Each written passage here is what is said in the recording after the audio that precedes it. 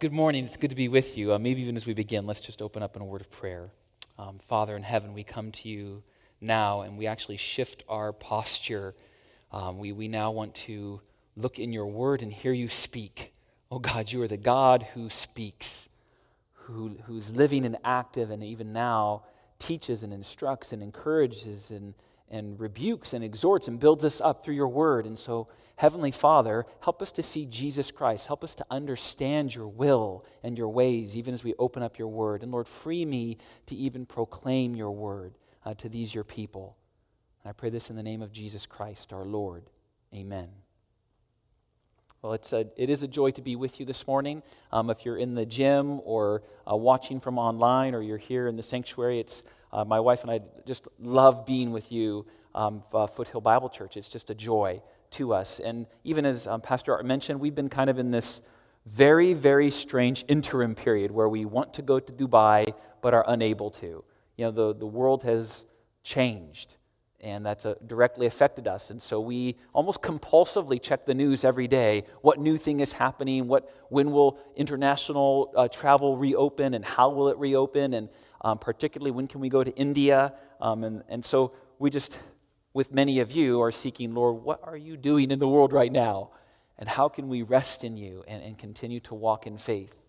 Now, the last 2 years since we've been here, I've been preaching through the book of Philippians. Every time I get an opportunity to preach, I take the next paragraph, I take the next section in the book, and I preach it. And so for this morning, I opened up to my next paragraph, and it's Philippians chapter 4.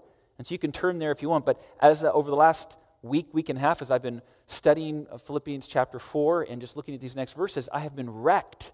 I have been convicted because I have found myself deeply discontent about several things. And the passages we'll see, the subject has to do with contentment, Christian contentment.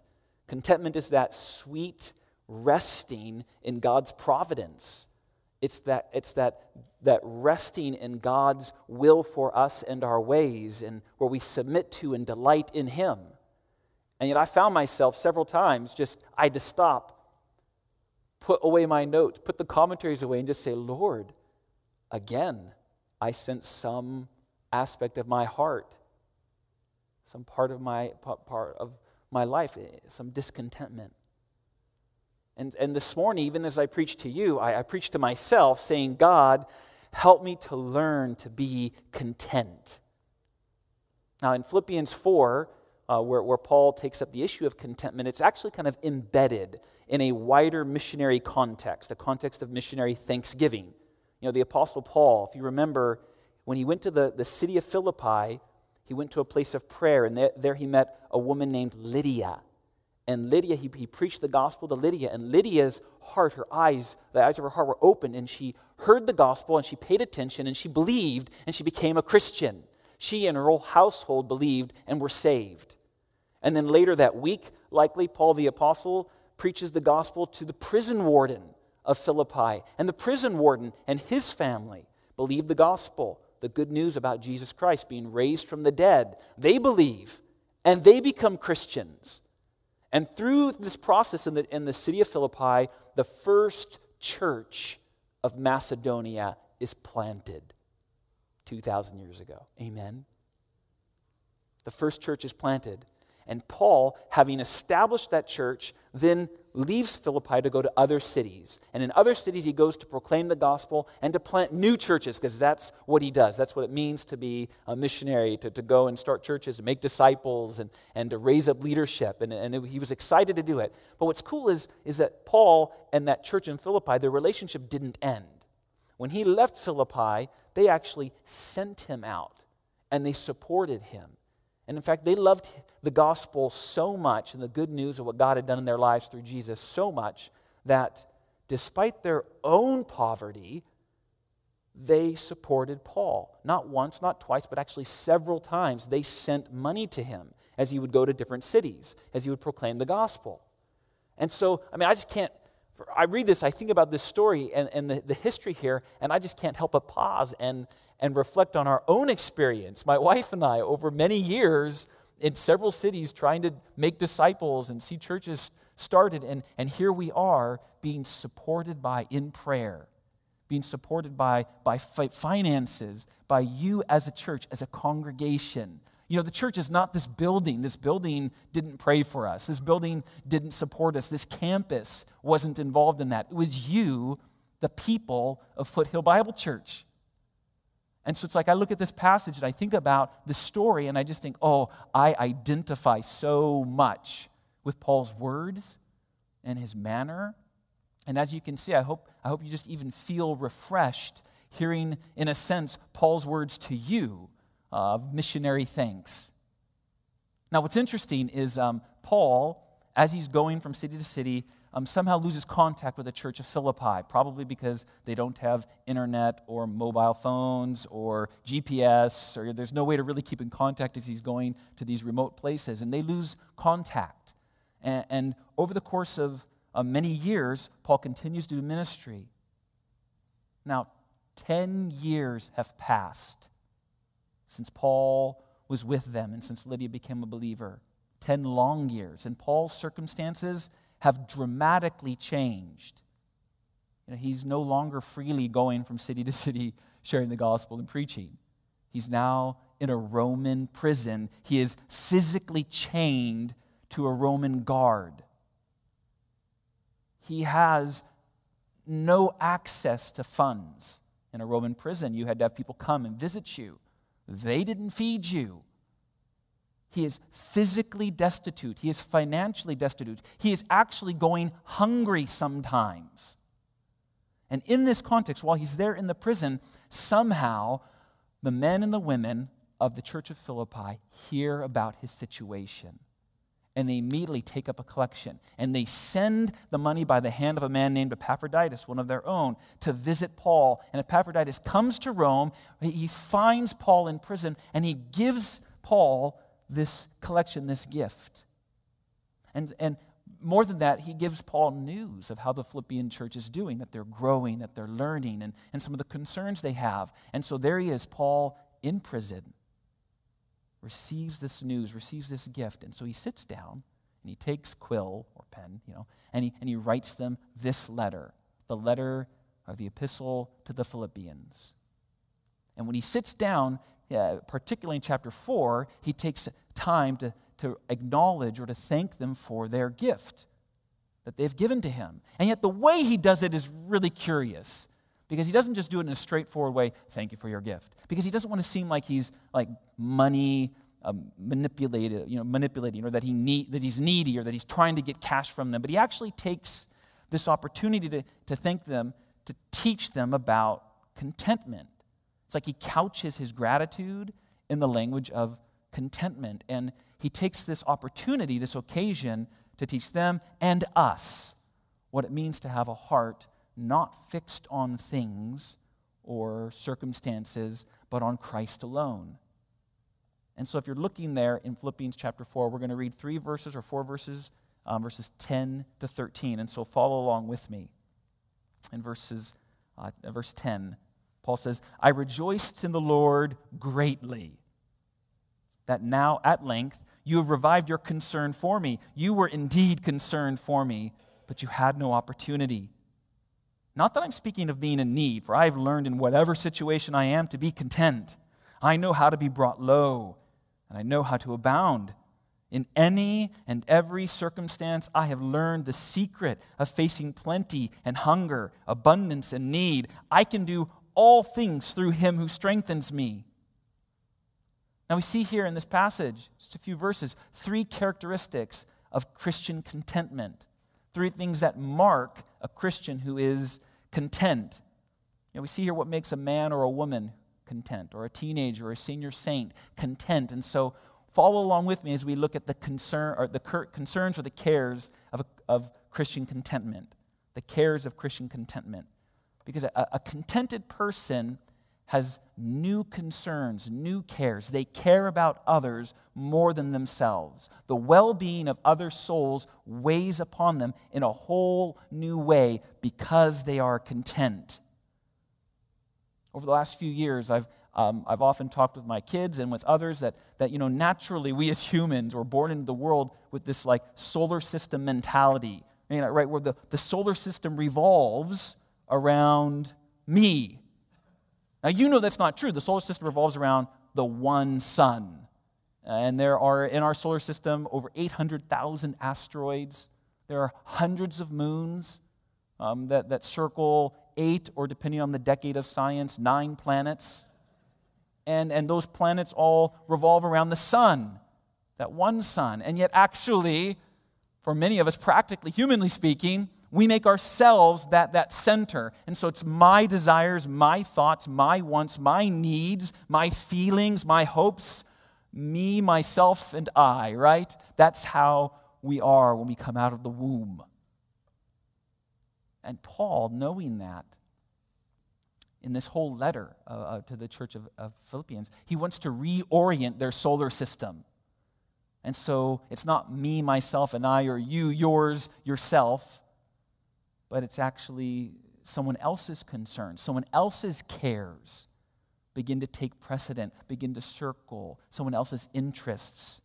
And you even see that here in verse 10. He says, I rejoiced in the Lord greatly that now at length you have revived your, you see that word, concern there. Concern. You indeed were concerned for me, but you had an opportunity. Now, in the book of Philippians, he loves this little word concern. He uses it 10 times throughout the book. In chapter 1, verse 7, in chapter 2, verse 2, in chapter 2, verse 5, in 3:15, 3:19, 4:2, and here in several places he uses this word. And actually, most prominently, look at chapter 2, verse 5 with me. Philippians 2, verse 5. If you turn there, I'm going to take it up in verse 3. I'll read. Maybe read along with me. He says, do nothing from selfish ambition or conceit, but in humility count others more significant than yourselves. Let each of you look not only to his own interests, but also to the interests of others. Have this mind, right? This is the same word. Have this concern, have this care, have this mindset among yourselves, which was yours in Christ Jesus. Paul wanted them to consider others as more important than themselves. He wanted them to replace their own mindset with another mindset, that of Jesus Christ's. He wanted their mind to be not set on themselves, which is just what we do so naturally, and to have it set on others. I mean, I think about a child. When you ask a child, how much ice cream should we give everybody in the room? The child just very naturally, and you might say even innocently, says, well, I'll take 13 scoops, and everyone else can have 1 scoop. And in their mind, that is equal. We need someone to flip, to reorient, to retrain our thinking in our minds so that we are concerned for others in a different way. And that's what Paul wants to do here. Paul says, have this kind of mindset, that which was Christ Jesus. Have those kinds of concerns. What kind of concerns? The concerns of Christ Jesus. And you know in that passage how Paul grounds the cares or the concerns of Jesus, who, although he's God, very God, regards equality with God not as a thing to be grasped or abused, but he humbled himself. He emptied himself by becoming obedient to death even death on a cross. Jesus cares for you and I, so much so that he takes upon himself the most humiliating thing known to the Roman world, death on a cross. Paul takes up that same language here in chapter 4, verse 10. He says, I am so happy, I am greatly rejoicing because you have revived your concern, your care for me. He rejoices greatly because the Philippian church is evidencing this kind of care. They show that they have this kind of interest, the interest of Jesus. Paul acknowledges, hey, when you guys collected, when you heard about my need, and you came together and you put money together and you sent it by the hand of Epaphroditus, you were acting like Jesus, caring for others. And he commends them for their care to him. You even see it more in verses 14. Look down at verses 14 and 15 here. chapter 4. Paul says in verse 15, "And you, Philippians, yourselves know that at the beginning of the gospel, when I left Macedonia, no church entered into partnership with me in giving and receiving, except you only. Even in Thessalonica, you sent me help for my needs once and again," it means several times. "Not that I seek the gift." Here where we see Paul being so careful about money. He's not saying, "Not that I seek the money that you're sending me," but what do I seek? What does Paul seek? I desire this fruit, the spiritual fruit that increases to your credit in God's mind or in God's eyes. And so we see this beautiful relationship where the church at Philippi, out of their care and concern for Paul, they send to him Epaphroditus. And Paul now, in prison, because he cares and has concern for them, is writing this letter, and he's rejoicing, and they're rejoicing, and he's rejoicing, and they're rejoicing. And all of this comes from a heart that is content, from a mindset that is satisfied in what God has done and is doing. You know, we desire so much as people to be satisfied, to be fulfilled. And in our society, our world longs to be fulfilled. And yet, as you know, as we know, our society, our families, the fabric of our world, in every single turn, every single opportunity, turns away from God, away from the Lord.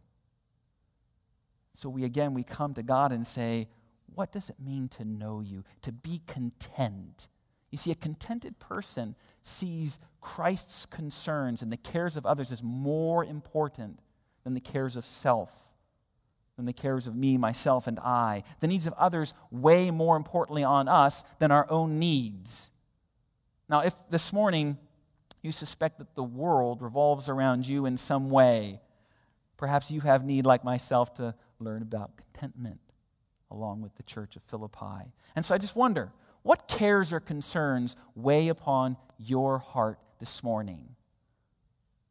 What circumstances or situations are flying at you such that you feel burdened? What do you care most about in this world? If I could pull back the curtain of your mind, what consumes your thoughts? If you have a satisfied heart, it's because your concerns are wrapped up around Jesus Christ and what Jesus Christ loves. You will be content if you have the mindset of Jesus Christ, as Paul reflects here. You will be satisfied if Christ Jesus sits in that seat of supremacy in the back of your mind. And Paul desires, as I desire, that you would be satisfied in Jesus Christ. You know, the opposite of this is equally true. If your mind is full of the things of the world, your contentment will depend on having or experiencing the things of the world. You know, it'll depend on if you have the next bingeable show, or if you have a baseball season reopening, or you have the perfectly decorated home, or you have that job, that ultimate job, or you have that next 4 to 6 foot swell that you get to find. I don't know what it is that produces in your heart elation and joy. I want my heart to be satisfied in Jesus, such that nothing can derail my joy. And that's what God wants for all of you.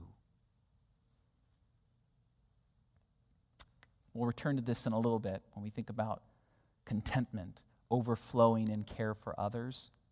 You know, contentment is one of those strange kinds of medicine, you might call it. You know, 100 years ago, you would see in the newspaper this little ad for like this magic bottle, and it will put hair on your head, and it'll cure your arthritis in your elbow, and it'll make you an inch taller, and it'll, you know, the kind of thing cures everything, the cure-all.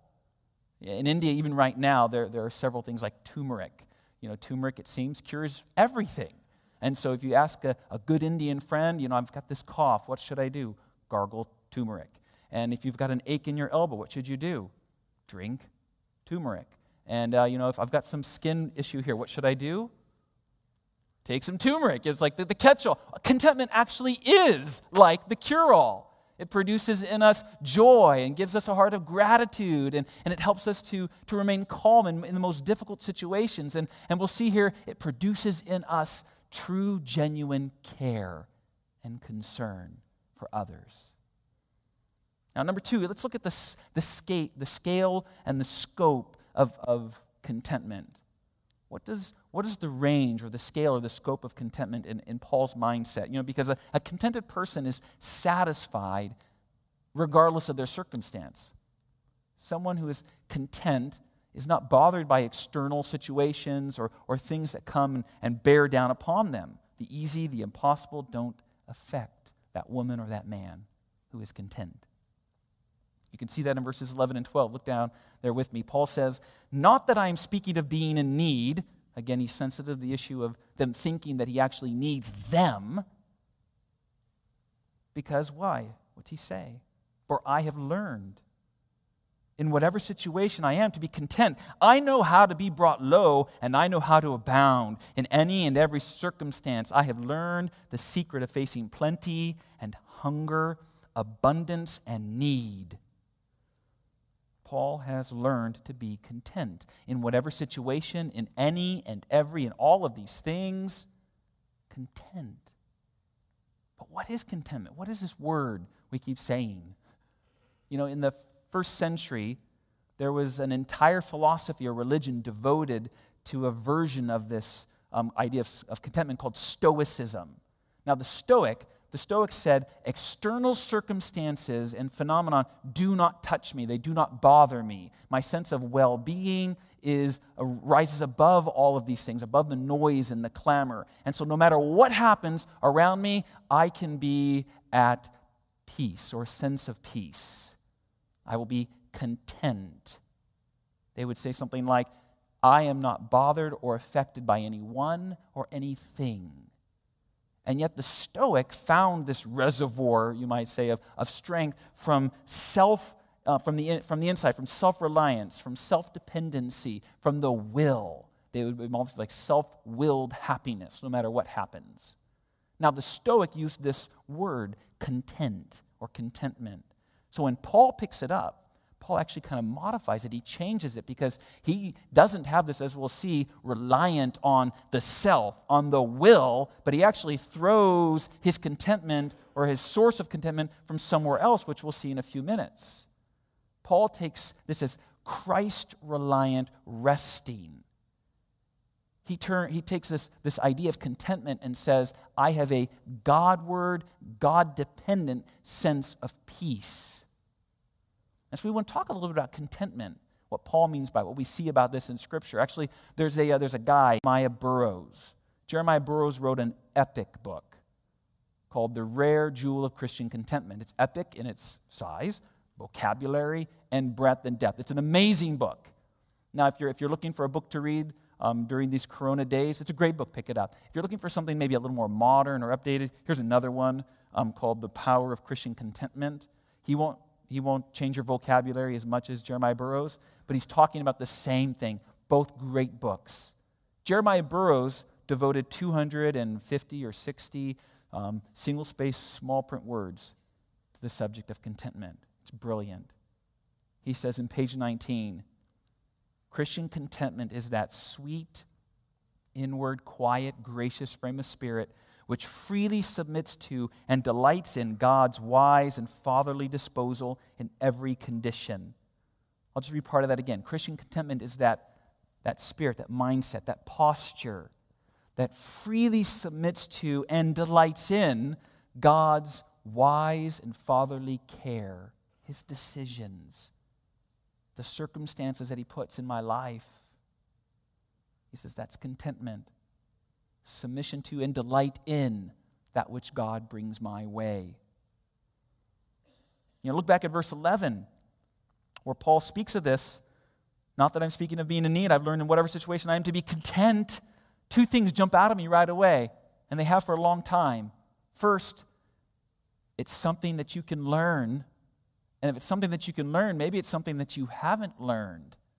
I mean, think about that second point.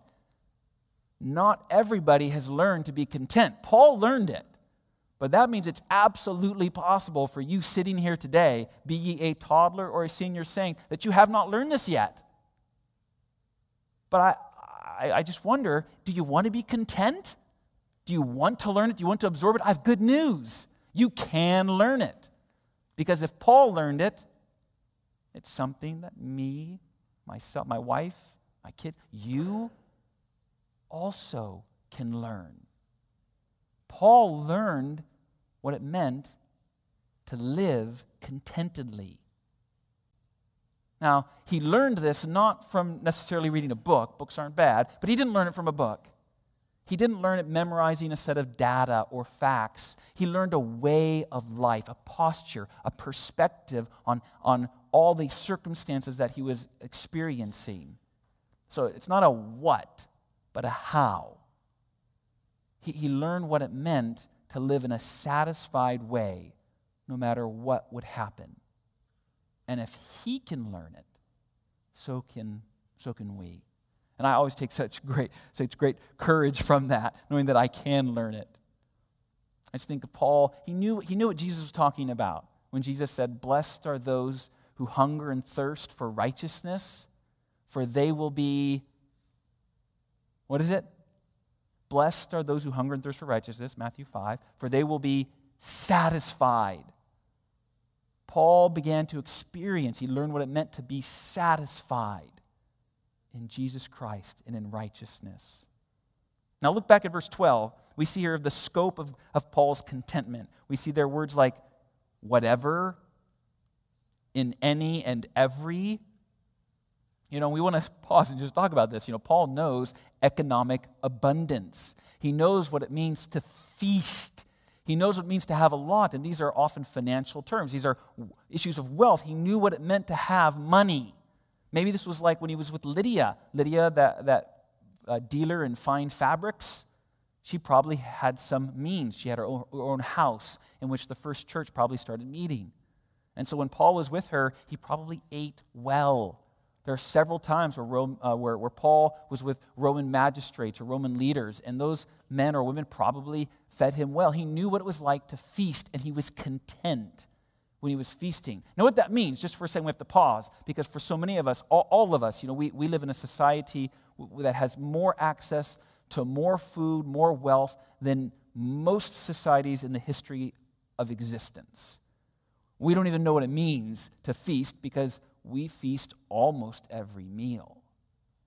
Paul was content not because he was feasting. He was content because he had Christ. He was content because he knew who God was. He was content because he was trusting God's wise and fatherly disposal in every condition, not because he had a plate full of food. And so we who feast, who have an abundance, we have to constantly remind ourselves, often in prayer right before we eat, God, this comes from you.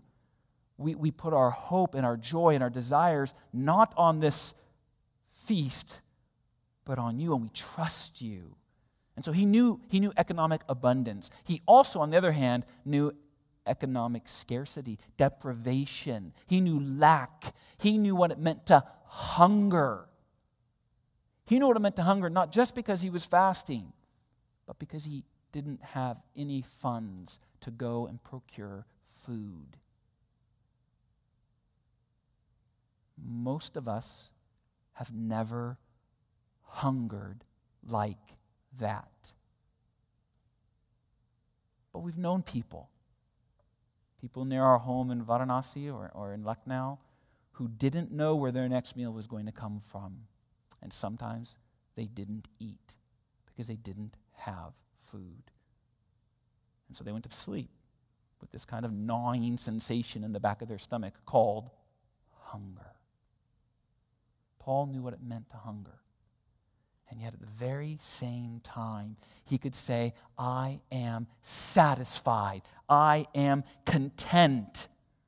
I freely submit to and delight in what God has given me in this empty plate.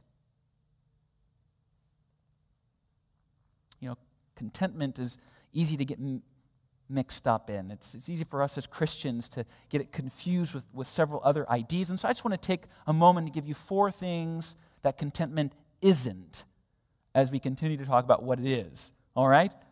Christian contentment does not mean that we passively accept bad things, that we just resign ourselves to terrible things that go on. So if I'm sick, I'm just sick. I can't take the medicine because I'm content. Right? Now, that's not contentment. Paul the apostle several times left cities in which he was being persecuted. He said, you're persecuting me? Okay, I'm going to go somewhere else where they're not persecuting me, where they're going to listen to the gospel. When Paul had difficult circumstances, he prayed boldly, God, please release me from prison. And he asked others to pray for him. He was active in his prayers. He expected other Christians to be active in their prayers. So Christian contentment does not mean that you're passive and resigned. Right? Number 2, Christian contentment does not mean ignoring injustice or bad things in the world. So when we see sin around us, when we see evil around us, injustice, we as Christians can actively engage and say, no, this is wrong. And we can work to move things so that those injustices are corrected. So Christian contentment does not mean that we say, well, hey, I'm content. God is good. I'm free of all this stuff. No. Because we are content and we trust God's providence, we can actively engage and work toward changing the world around us. Number 3, Christian contentment does not mean the negation or the exclusion of emotions. As if feeling bad is somehow a non-Christian thing, or having feelings or emotions is a secondary thing. Christians feel happy and sad and angry sometimes, although hopefully biblically so. And we experience emotion just like Jesus Christ, right? Who laughed and lamented, who both sorrowed over the sin of people and was satisfied because he knew his heavenly Father. He was the most content, satisfied person ever, and Jesus had emotions. We also have emotions in their proper place. Number 4, Christian contentment does not mean the absence of ambition or determination. Jesus Christ was the most determined, focused man ever to live, and he was content. Paul the apostle was deeply ambitious. I mean, he did some crazy things, and he was satisfied in Christ. And so you and I, when we are content, we will still be active and have emotions, and we will still be ambitious, maybe having great determination to correct the wrongs around us. We will be engaged with people. It is not a resignation where we chill out. It is an active, conscious resting in God's promises and his providence and his character. It's Christ's strength in us. Now, when we look back at verse 12, and we see Paul say, I know how to be brought low, and I know how to abound there's 2 words here, in any and every.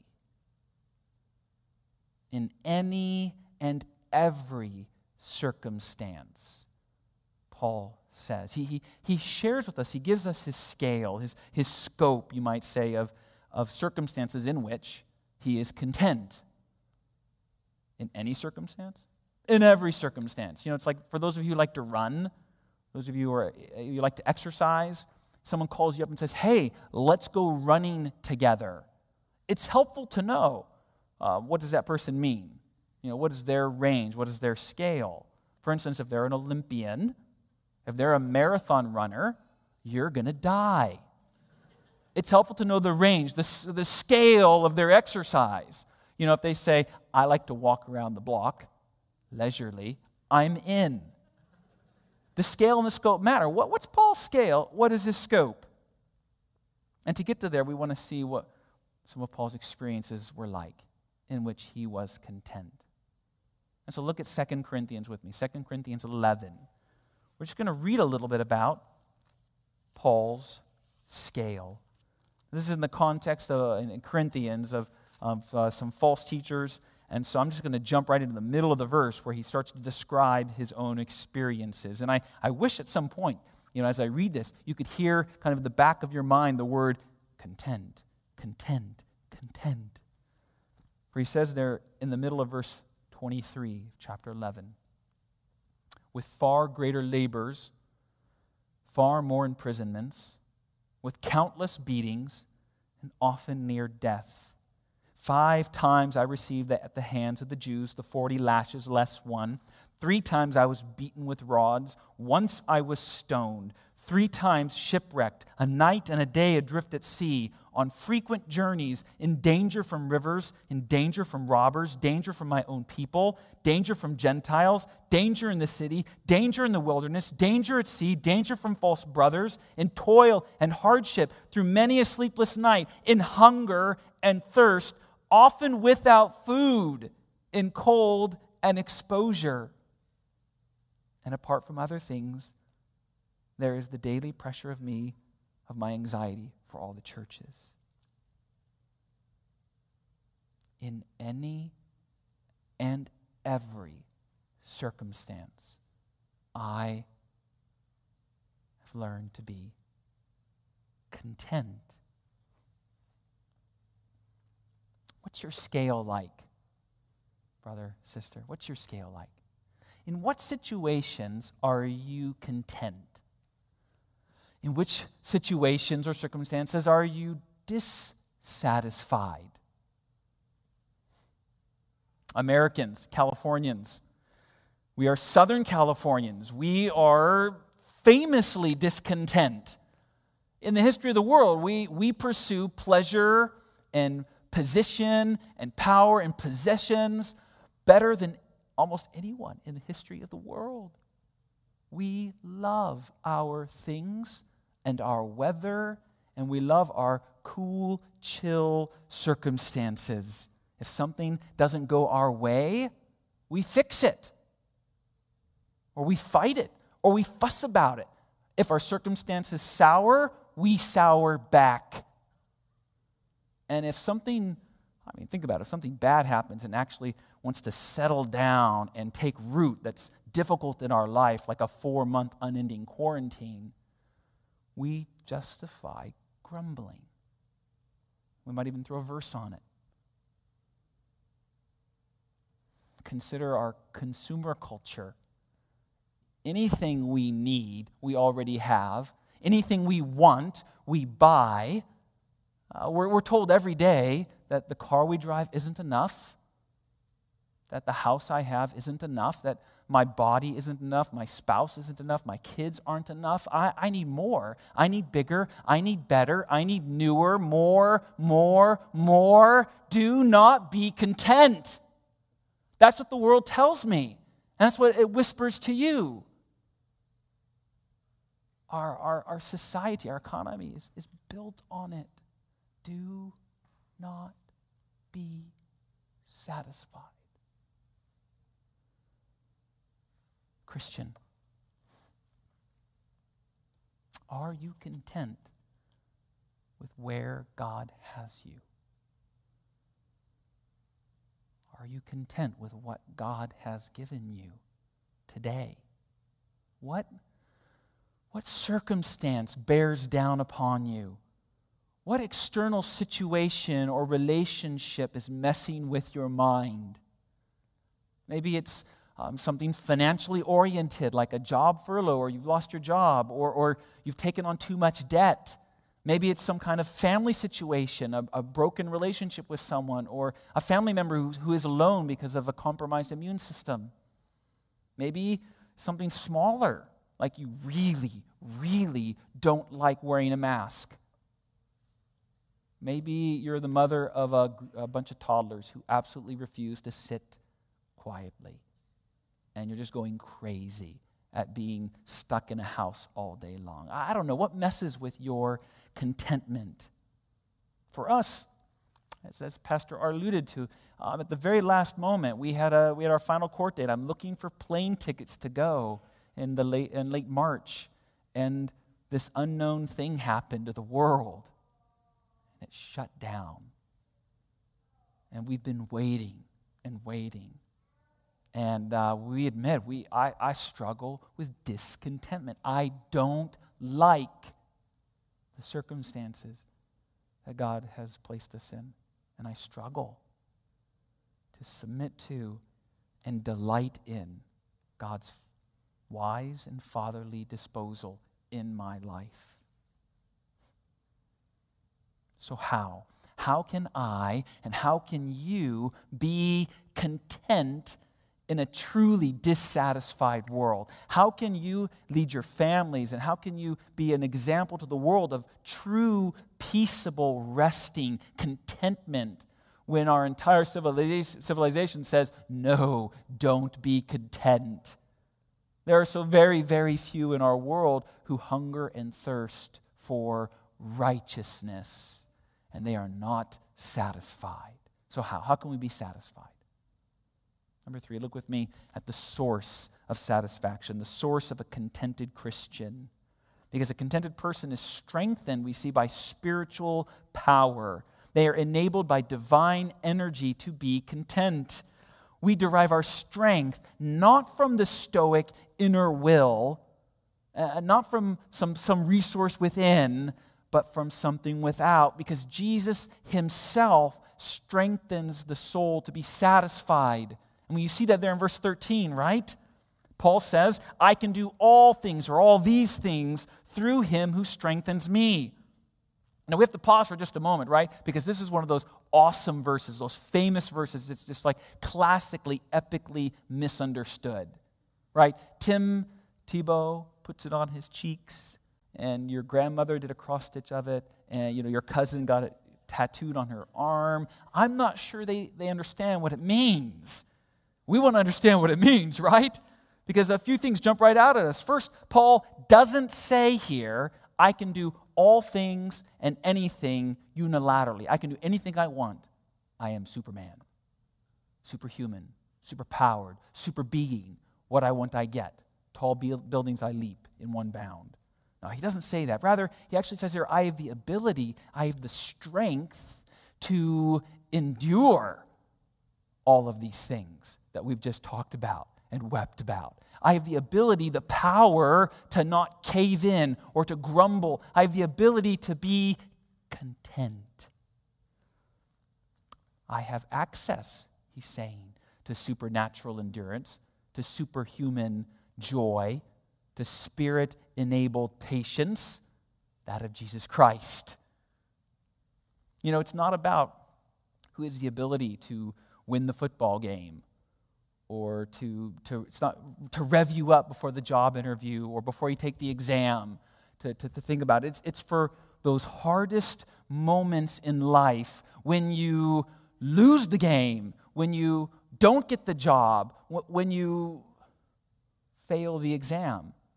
You say in that moment, God, I am content.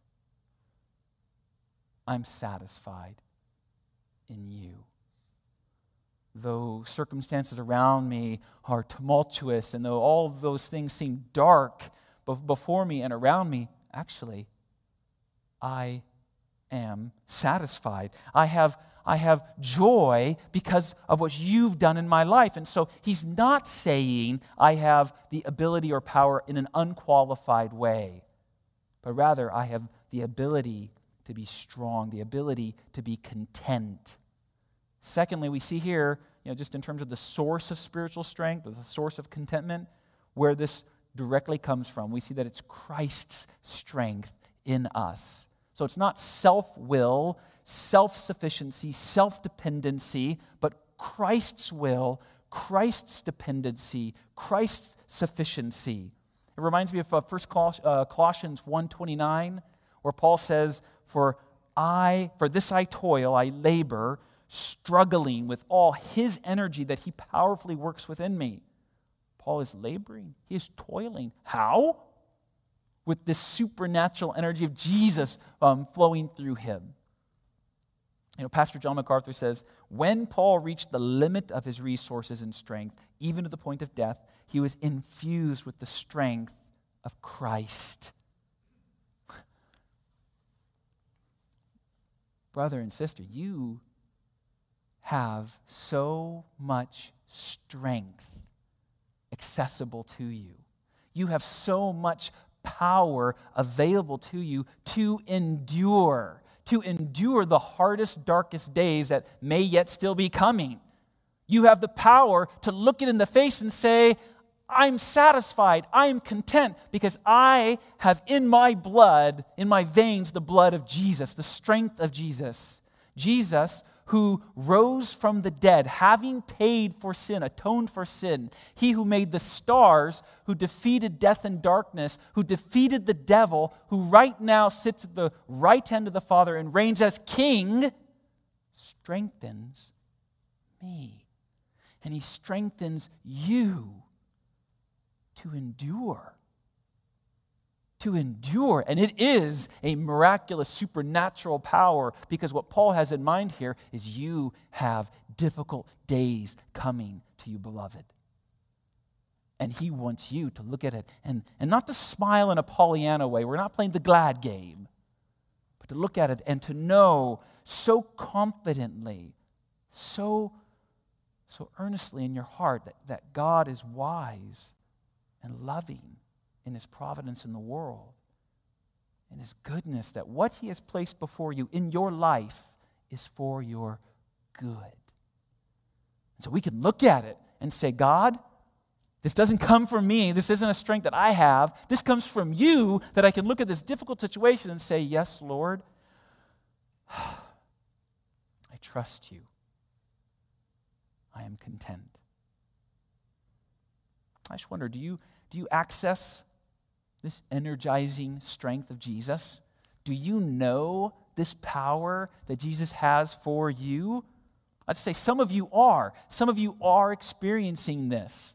You have learned in the school of suffering, you've learned through Scripture to trust the Lord in the most difficult situation. And so you love him and you obey him and you follow him. And when difficult things come and the tumultuous waters seem to bowl you over, you do smile and you say, God, I trust you, though all else fail. And I praise God for you are example to me and to my family and to so many here. Yet there are many, I believe, like myself, who are still learning to be content and what it means to be content. Now, some of you have turned classically stoic on me. You know, you have kind of shut off your emotions. You've kind of retreated into your self-will, the things that you earn through your business, or you in the back of your mind, you just think, I can do this. I can rely on what God has given me in myself. And you've chosen to depend on what you have, the resources that you have in your heart. And I just say, I warn you, it's not going to last very long. It will crush you. It will cave in eventually. Some of you have, one hand clinging to Christ. You rest in Christ, your salvation and your hope for eternal life with God. Amen.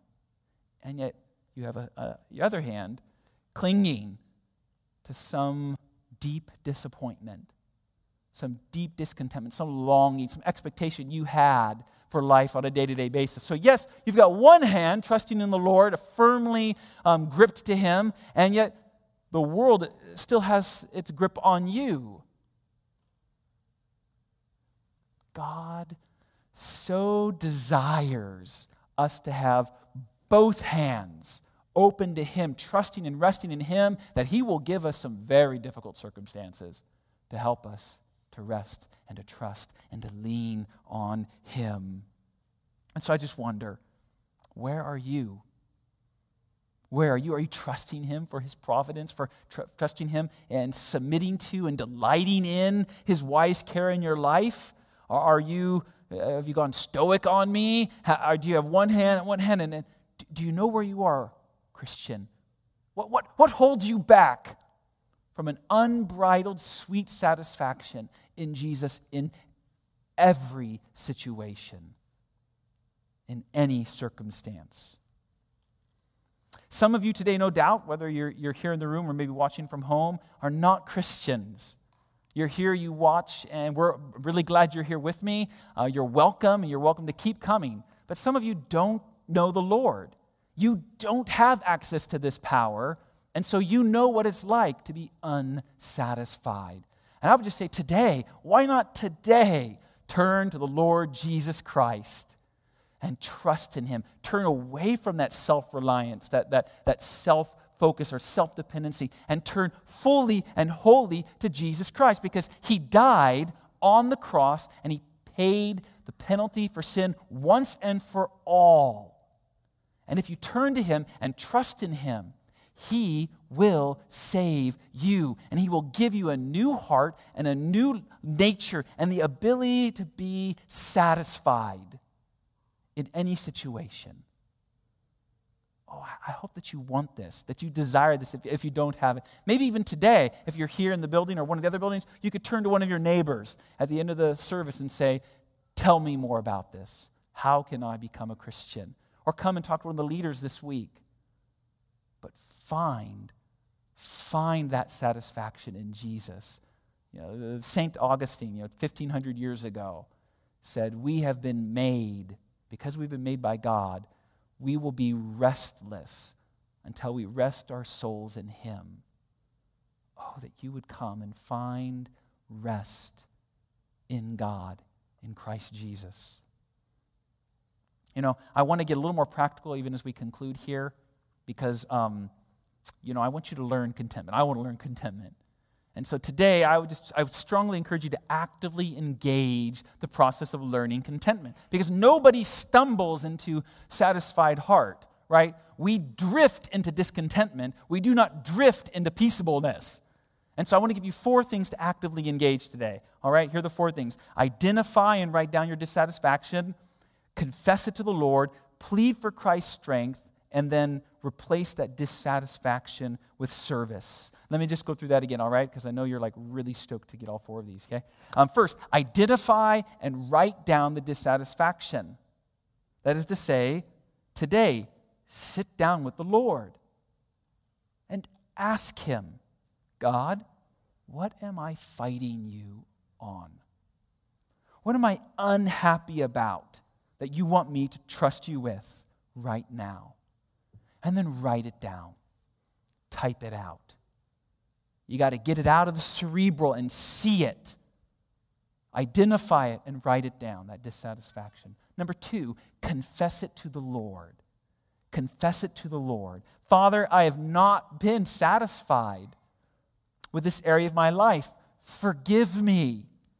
And then talk to the Lord about it. Because as you begin to talk to the Lord about this dissatisfaction, this desire, you're giving it over to him. You're entrusting it to him. You are submitting it to him in faith. Confess it to the Lord. Number 3, plead for Christ's strength. Plead for Christ's strength, because you need the strength of Christ. You don't want to rely back on yourself. You want him to enable or empower this. So you say, please strengthen me, oh God, so that I can see what is dissatisfying me and see your strength and how you enable me and trust you for these things. God, give me this power to trust in your providence, because it doesn't come naturally. Number 4. Number 4 is often the hardest. Replace that dissatisfaction with service. Replace it. We don't just confess it and then move on, because that dissatisfaction or something new is just going to come right up. You want to replace it. Spend some time talking with Jesus. Listen to his word. Ask God to give you a greater desire for Christ and for Christ's people than whatever it was that you wanted in that other realm. We started with talking about the cares or the concerns of a contented Christian. God wants your contentment to overflow in care for others' well-being, for what other people need. And so ask God today, how can I love one person this week in a new way? How can I call them or write them or send them an SMS? Or how can I send them my favorite sermon or my favorite praise song? Or how can I even just pray for them right now? Ask God to give you in your mind, in your heart, who can I serve this week? And I promise you, if you turn from your own self-reliance and you're relying on the strength of Jesus Christ, and you begin to taste contentment and satisfaction, you will want to serve others It will flow from you naturally. It'll overflow from that heart of satisfaction.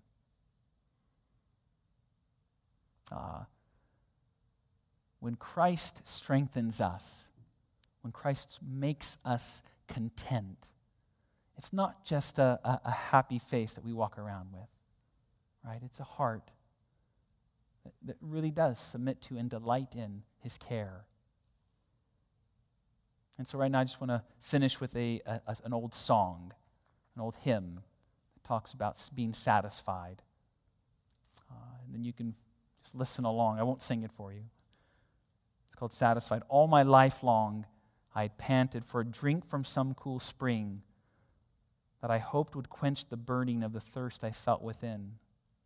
Feeding on the filth around me till my strength was almost gone, longed my soul for something better, only still to hunger on. Poor I was and sought for riches, something that would satisfy, but the dust I gathered round me only mocked my soul's sad cry. Well of water, ever springing, bread of life so rich and free, untold wealth that never faileth, my Redeemer is to me. Hallelujah, he has found me, the one my soul so long has craved. Jesus satisfies all my longings. Through his blood I now am saved. Heavenly Father, we come to you through this blood of Jesus and say thank you. Thank you for sending Jesus to bear our sin and shame, to show us the way, to bring us access to you. Lord, thank you for giving us even now the strength of Jesus through your Spirit, so to enable us to endure, to persevere, to look at truly difficult, despairing, broken life circumstances and to say, oh God, we trust you. We will be satisfied. We will be content. Oh, Father, I just pray for my brothers and my sisters here that they would begin to replace that solar system mentality with the cares and concerns of others because they share the interests or the cares of Jesus Christ. And Father, even now, we just lift our eyes to you and say, praise be the Father, praise be the Son, praise be the Spirit, through whom we now pray. Amen.